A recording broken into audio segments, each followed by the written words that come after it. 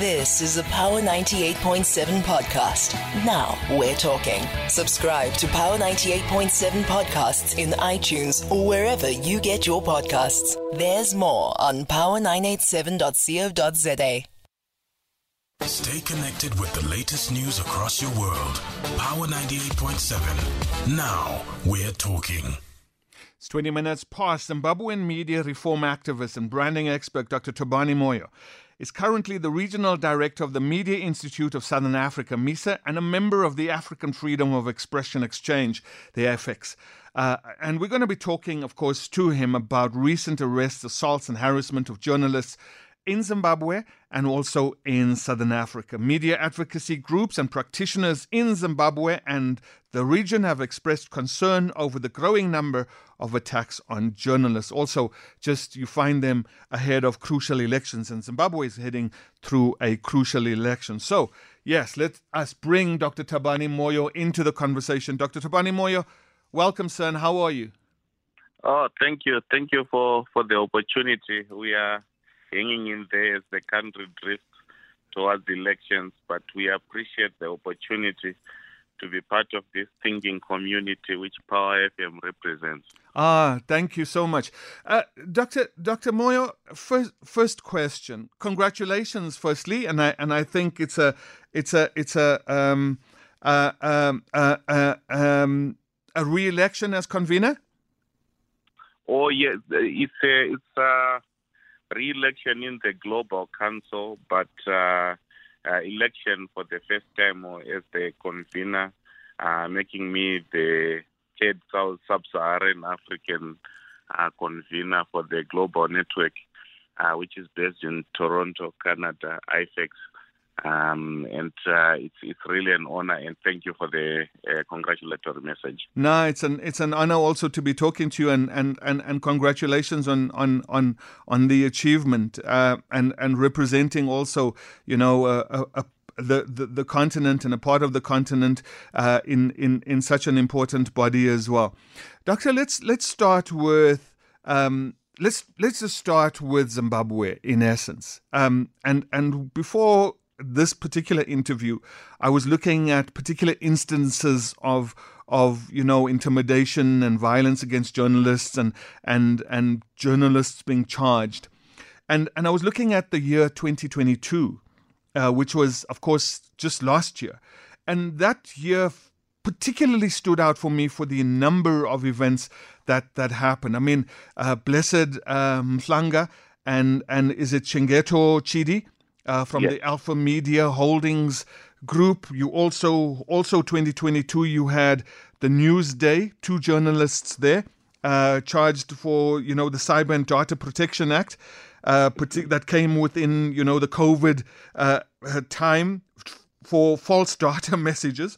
You had the editor there, Wisdom, and you also had the reporter there, Desmond, being charged. You also had in 2022, Jeffrey Moyo, for representing the New York Times in Zimbabwe, who was arrested in 2021, but in 2022, this particular element happening. So you've got quite a few instances of recent. Was 2022 something out of the ordinary, or was it back to the norm of pre the coup days? And so, the little bit of honeymoon that might have been expected, the little bit of honeymoon that that we might have seen, was somewhat in 2022 was somewhat destroyed. And I'm just talking about Zimbabwe because the instances there now that I'm relating to are Zimbabwe.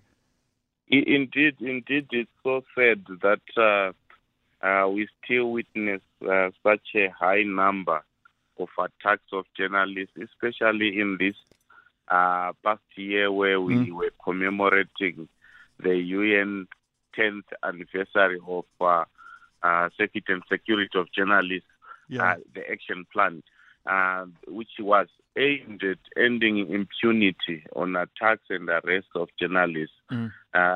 Surprisingly, in Zimbabwe in 2022, we, as MISA, we recorded 32 cases of journalists, 36 cases of journalists being harassed, attacked, intimidated, and all other forms of isms.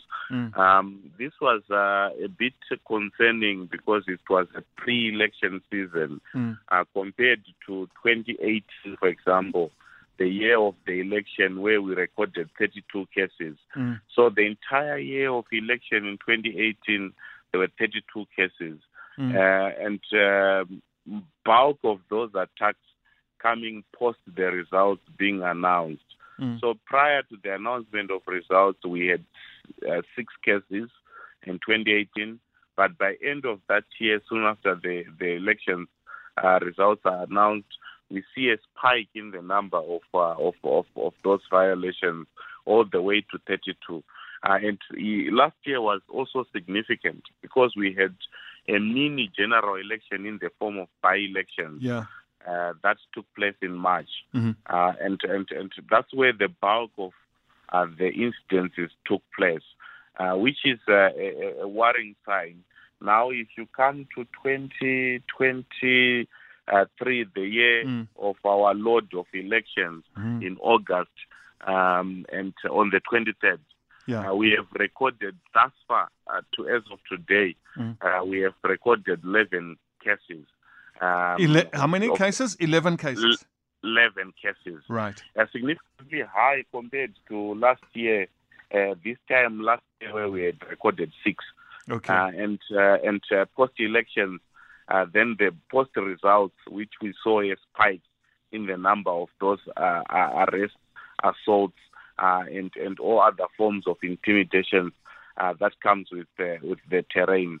And in this case, you have highlighted a significant case that happened recently in Bulawayo of 3 journalists, Anastasia Ndlovu of Voice of America, Pamela Tuso, and Lungelo Ndlovu, being assaulted by members of the ruling party in the second capital of Zimbabwe.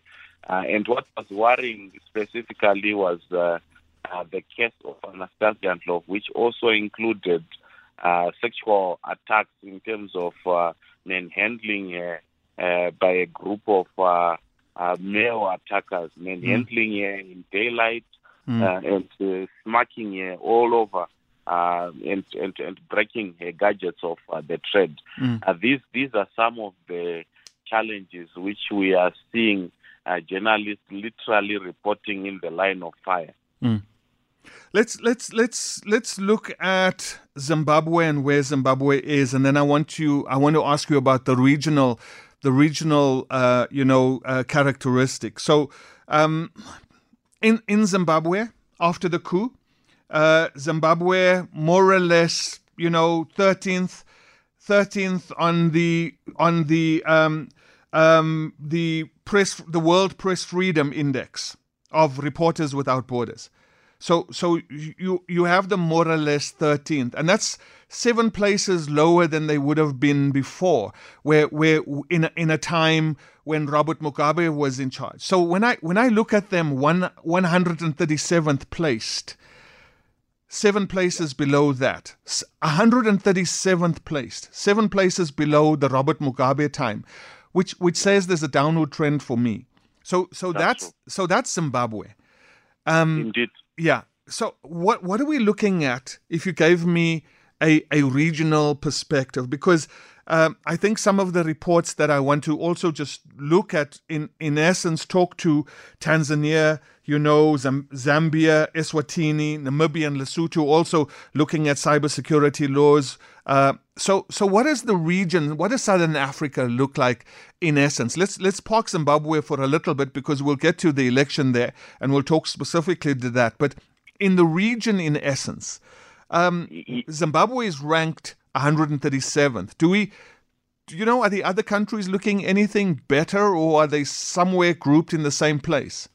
Yeah, the region is a mixed grill, and it has recorded, unfortunately, gains and losses in this recent past. And what is striking is that it's an election-heavy schedule for the region in this next 24 months.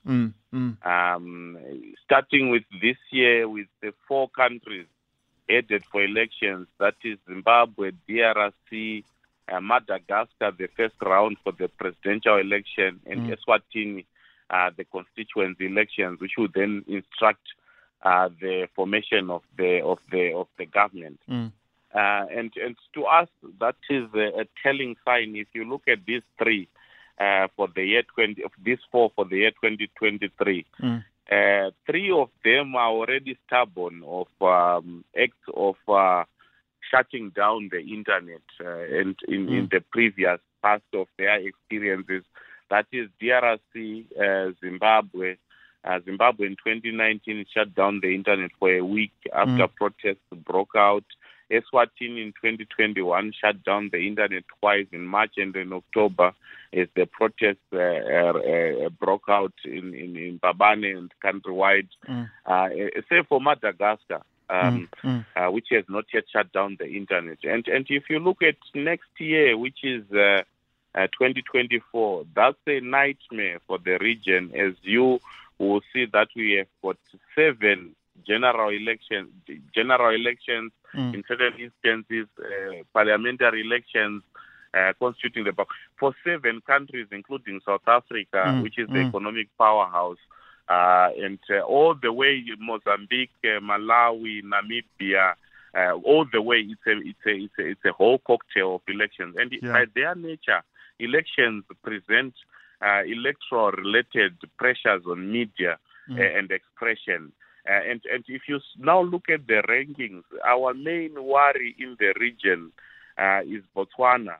Botswana is like a democracy that has run amok, which has been one of the shining examples indeed in the region for some time until recently. So in 2022, the Botswana was ranked at number 35 in the global index, and 38, and in 2020, that's 2021. 2022, it fell to 95, a record 57 points, sliding, the highest ever recorded by a Southern African country, and for us that was a serious challenge. And then only recently.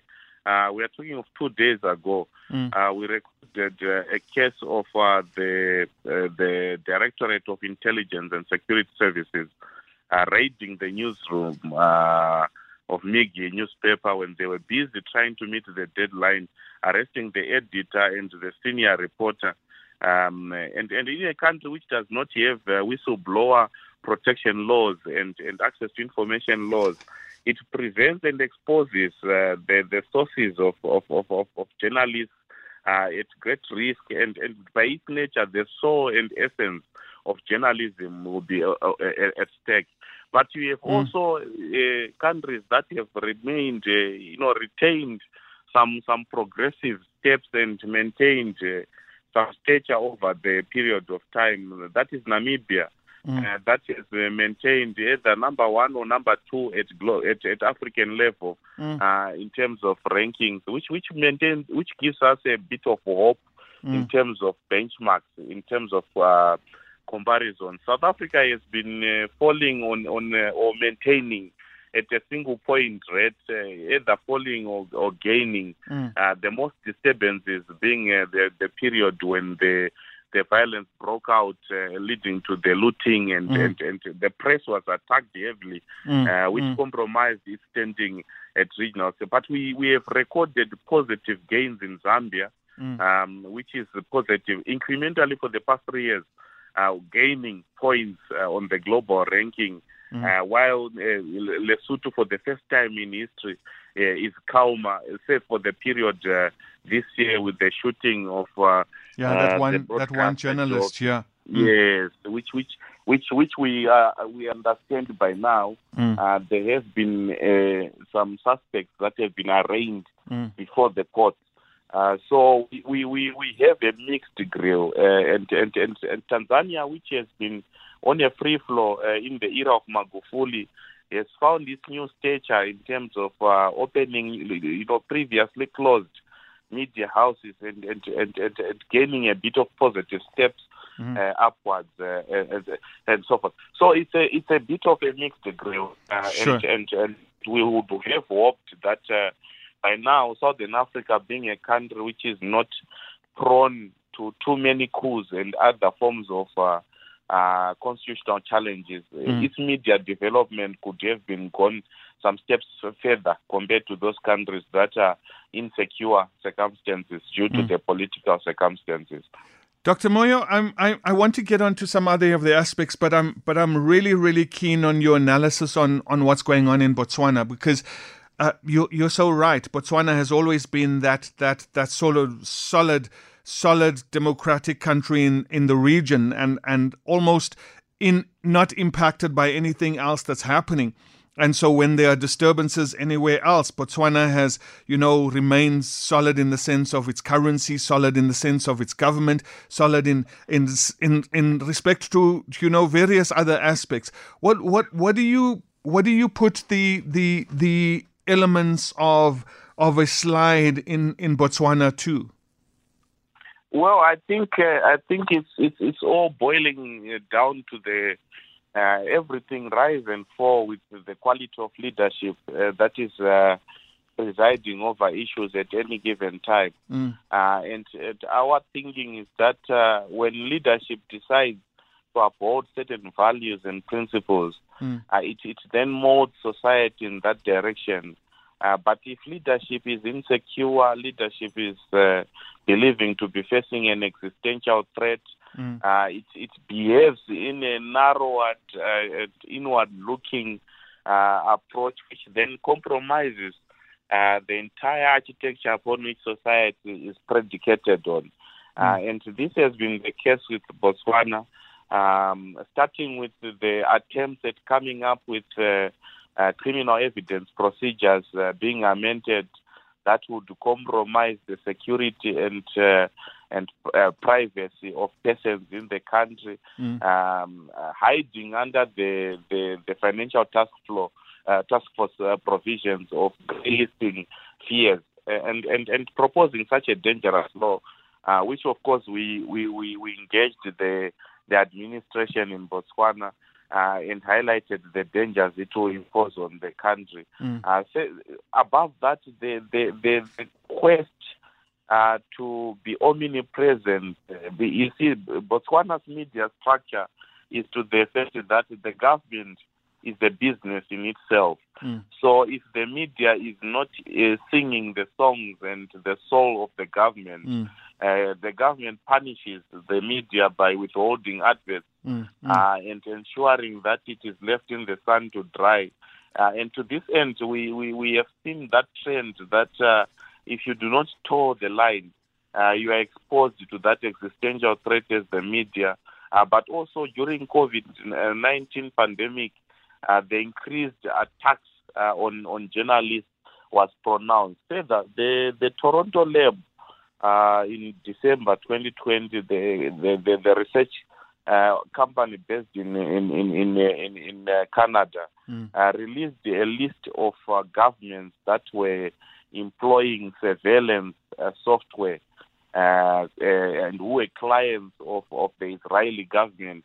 The software called SECOS from the Israelis, and the three in Southern Africa were Zimbabwe, Zambia, and Botswana, which is a category that you don't want to fall into if you are a nation that prides itself as the doyen and above all the benchmark in terms of the direction that you set pertaining to the human rights record and how you relate to your citizens, the strength of your economy, and for some time that perception was held high that Botswana is immune to violating human rights, to undermining press freedom, and this has regressed. And to us, this is said.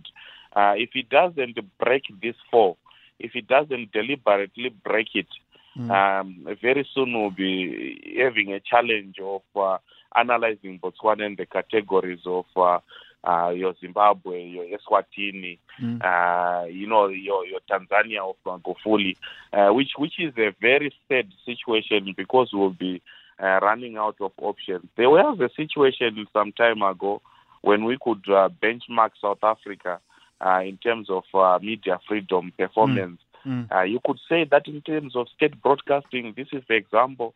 In terms of how you relate to the journalists, this is an example. But over time, this was undermined. Why? Because leadership changes also presented new challenges that shook the foundations, which were so profound in terms of how the society was defined. Let me get to something that was really interesting that you mentioned. You mentioned earlier on how a lot of countries over the next 24 months will be going into elections, and some of them presidential and some of them very, very, contested elections, in as much as we will also be going through that particular space. And when I talk of the South African space, there are various dynamics in that regard too that will impact, what you talk of quality of leadership, and at some point South Africa was either falling or maintaining, but staying pretty average, and now you're talking about, watching some demise and some concern about South Africa as well. Let's go to an issue that you raised a little earlier on, and you said we see violence against journalists, we see crackdowns against journalists, we see intimidation against journalists pretty much pre an election, or pretty much, at the height of these particular kind of events. And over the next 24 months, we'll be going through a lot of that in the SADC region here.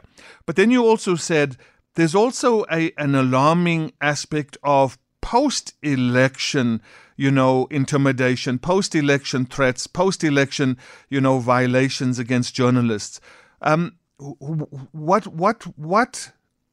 What is the determination for that particular aspect? I understand the pre-election, violence and intimidation. The post-election. What is that all about? What do you read into that? Well, I think the bulk of our societal issues in the region is defined in a way that shows that our respective countries, save for a few, once the results are announced, the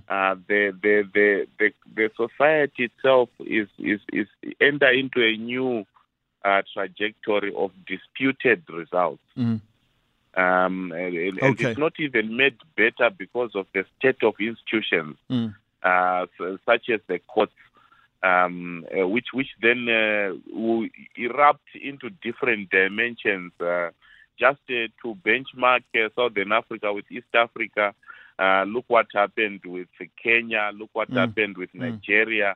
And this is increasingly becoming the norm, that once an election is conducted, post its purpose, the contestants, either someone is triumphant, someone is despondent, and because our society, by its nature, as the region, is polarized, you have two people in different directions, save for different mechanisms like the South African context, where it's not winner take it all, where it's proportionate in terms of the number of votes going to different political players in the system, thereby in a way giving some hope for co-governing.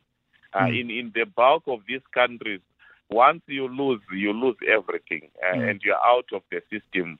And your best approach in terms of keeping your relevance as a political player is to maintain the stakes high. In terms of your concerns, your issues, and the challenge is being that a bulk of these elections are not run properly. It's like a regression in terms of election management bodies, the way they conduct themselves, the way they relate with the opposition, and the way they treat the media. It's like a cycle will continuously be in motion that once you are done with the voting results are out, a new level of insecurity is triggered into motion. And that's where the danger arises. You take a country like DRC, the biggest in terms of geo spread in the sub-Saharan Africa. No other country as big as that one. And if a dispute arises post an election, issues of security and stability will be at the center of that country's existence. And that's where you see journalists being caught in the line of fire, being under siege. At MISA for some time, soon after the wave of new nationalist governments coming into office, we ran a campaign called Do Not Shoot the Messenger, specifically because of the occurrences that were happening in Lesotho, in Mozambique, in Eswatini, of aggrieved parties, specifically from the security sector, storming into the newsroom in Zambia and just shooting a journalist while he or she is doing their work. And to us, this is a major challenge that we are saying that within the electoral cycle, there is need for the stakeholders to engage themselves with a level of responsibility, a level of collective responsibility that the nation should proceed to exist post an election. And it must exist through consensus rather than through this winner-takes-it-all mindset. And the second issue is that at regional level, we are regionally and continentally, I think we are at our weakest in terms of leadership. If you look in Southern Africa, the expectations of progression if first a stillbirth. Look what happened with Malawi, with the possibility of change coming, the winds of change, and the emergence of President Chakwera. In South Africa, the winds of change, emergence of President Ramaphosa. Zimbabwe, the winds of change, President Mnangagwa. All these point to you that leadership is in regression when we need it to be in progression rather than facing the challenges of fragmentation. We need a leadership that can command a consolidation strategy and allow the citizens of the region to enjoy broad-based economic progress and a unity in terms of peace and stability. So, Doctor, having said all of that, and having also spoken to, the socioeconomic, political, aspects of the region and how those impact then on the work of a newsroom, the work of media organizations and watchdogs and all of these. And you've painted a pretty grim picture, which is pretty, a true reflection of what's going on. And in South Africa, we also see, a ruling party that's on the demise with the numbers, and we're talking about under 50% next year. So in all of that, and you talking about how those particular impact on the journalistic space, having said all of that, it can only mean that it's going to get harder and harder, even for journalists in South Africa, and for journalists in all of these Southern African countries, because as soon as a political party who is maybe a ruling political party finds that its demise means also the demise and the loss of power, the stakes are pretty high. And the stakes for journalists are pretty high. The stakes for them are pretty high. The stakes of being out of power are pretty high. And they understand all of that.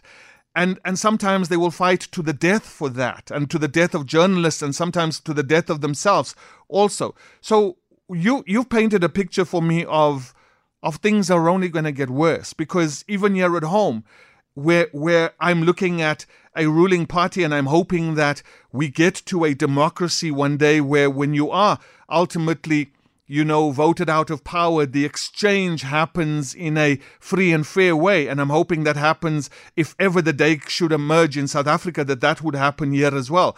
And that we would not have what's going on in some of these other countries where we see either, social rife and instability. But the picture you've painted is not a good one then. It's so sad. It's so sad. And within this context, I think the biggest challenge for the media is to firstly build a strong, to actually break the approach of being inward looking. The media should then start galvanizing and organizing across borders, at continental level, at regional level. Dr. Tabani, how do you do that? How do you do that when, some countries show absolutely no regard for that? In Zimbabwe, we've for example seen that, even though we had sanctions, what was it, in 2003, and those sanctions were geared at senior members of the ruling party, and it was the time of Robert Mugabe, and we've got a different leader now in that particular country. But despite all of those particular pressures, and whether sanctions are good or sanctions are bad, and whether they apply to Zimbabwe or they don't apply to Zimbabwe, ultimately what you've seen is when a political party is in trouble, you have seen absolute disregard for what you're talking about, whether there are international bodies. In Zimbabwe, for example, we've got something called the Zimbabwe National Editors Forum. We've got a, SANEC here, which I could argue, does its work or doesn't do its work. We've got the Zimbabwe Media Commission. You've got the Media Institute of Southern Africa, International Freedom of Expression Exchange also. So some of the regional bodies are there, and I can go on to name a lot of them. But when a political party is about to lose power, and it's heading into an election and also then post that election, it does not concern itself with anything, or to the extent of how impactful those journalistic bodies are. It does what it needs to do to stay in power.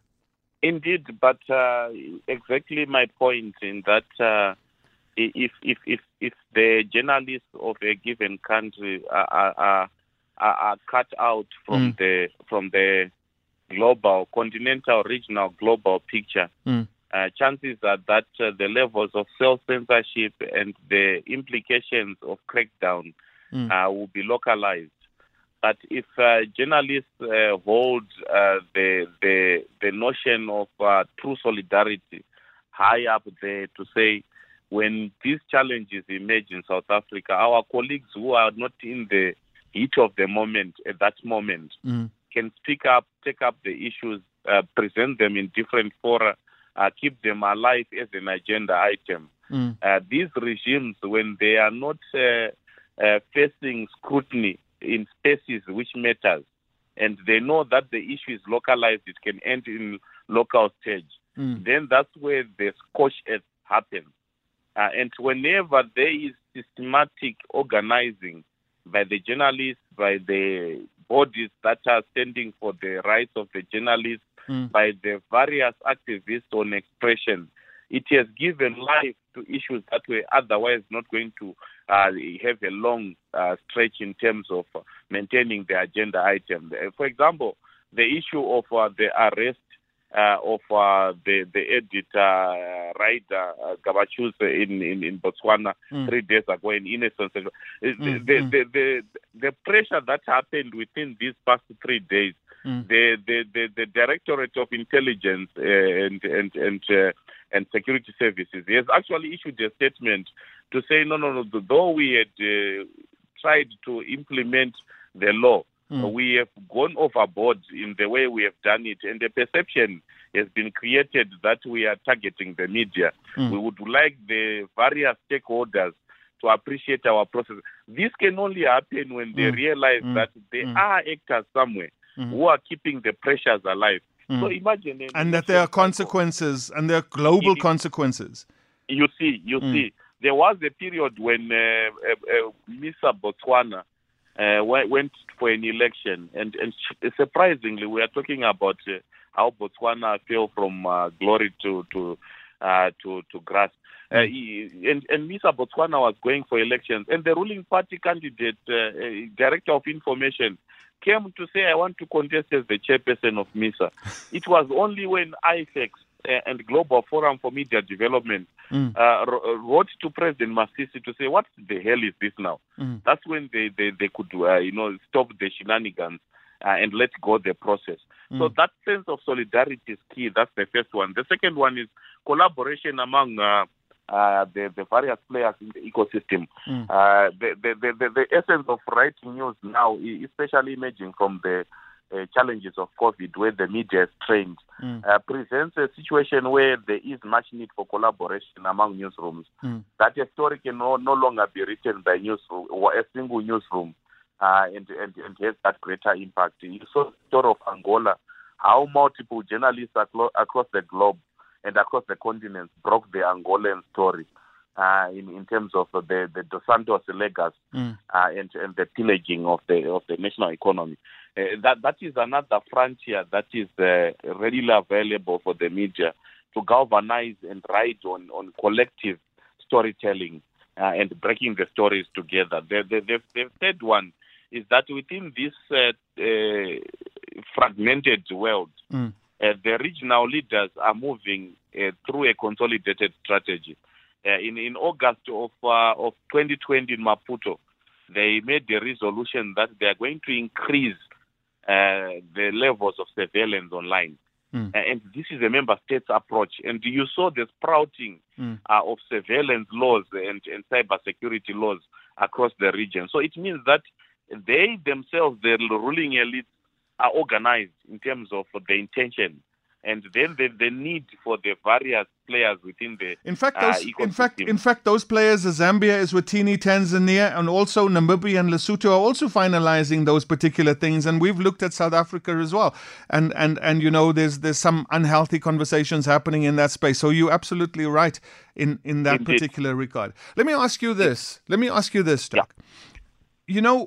Are there instances, and we talk about media freedom and media liberties and hands off the media and protection of media and all of the rights that go on to the media space. Do you also acknowledge that, at some point and sometimes and that even with all institutions and people within institutions, that there are instances sometimes where one does break the law. One does go too far. One does just stretch something, a little further than you should have, and those particular instances need to be dealt with separately from looking at a general conversation about where the media should be, where press freedom should be, and all of those instances.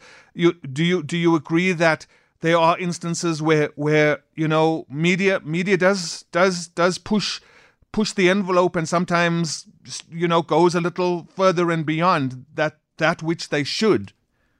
Indeed. That's probably a common practice globally. But our approach is to say when that happens, allow for professional mechanisms to kick in first, so that they self-correct, and that gives the industry the much-needed gravity in terms of responding to the challenge. We had a situation in Lesotho for some time where elections will present, some the challenges in terms of ethical reportage. And we pushed through with MISA Lesotho and came up with what we called the media pledge. And the media pledge was the media saying we commit to uphold the highest ethical standards in covering this election. And this was endorsed by political parties, by the constitutional bodies, by the various statutory bodies, and they went countrywide with that message. And what we saw in the outcome of the coverage of the Lesotho election was like none other before. A fairly acceptable standard that this was a job really well done without the challenges of yesteryear changing it.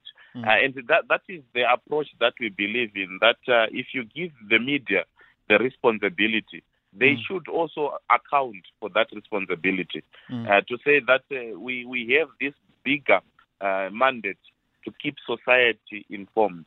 But where we err, if we violate this level of ethical lines, these are the consequences. This is how you respond to it. This is how you self-correct. This is how you generate trust among the audiences. So there is that actually the first lane of defense when you are a journalist is to uphold the highest levels of ethical reportage. Dr. Thabani Moyo, I'm going to say thank you so much for joining me here tonight, sir. I've got so many more questions, which just means that the closer we get, of course, to that election date of the 23rd of August, these kind of conversations in Zimbabwe now I'm talking about, but also, as you've pointed out, and through to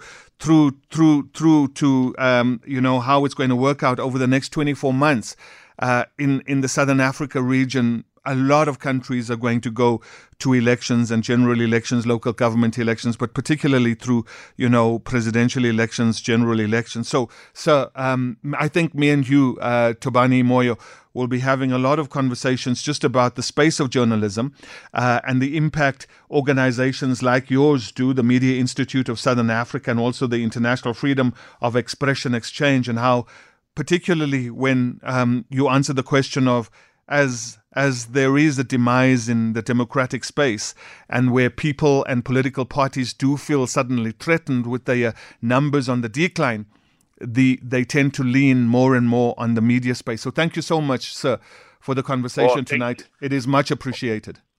Thank you for giving us an opportunity. As we said, that we really value Power FM as this public square of intellectual discourse. Dr. Thabani Moyo, of course, Mvurwi, Zimbabwe, Regional Director of the Media Institute of Southern Africa, MISA, and a member of the African Freedom of Expression Exchange, and that's IFEX. You've been listening to a Power 98.7 podcast. For more podcasts, visit power987.co.za or subscribe wherever you get your podcasts.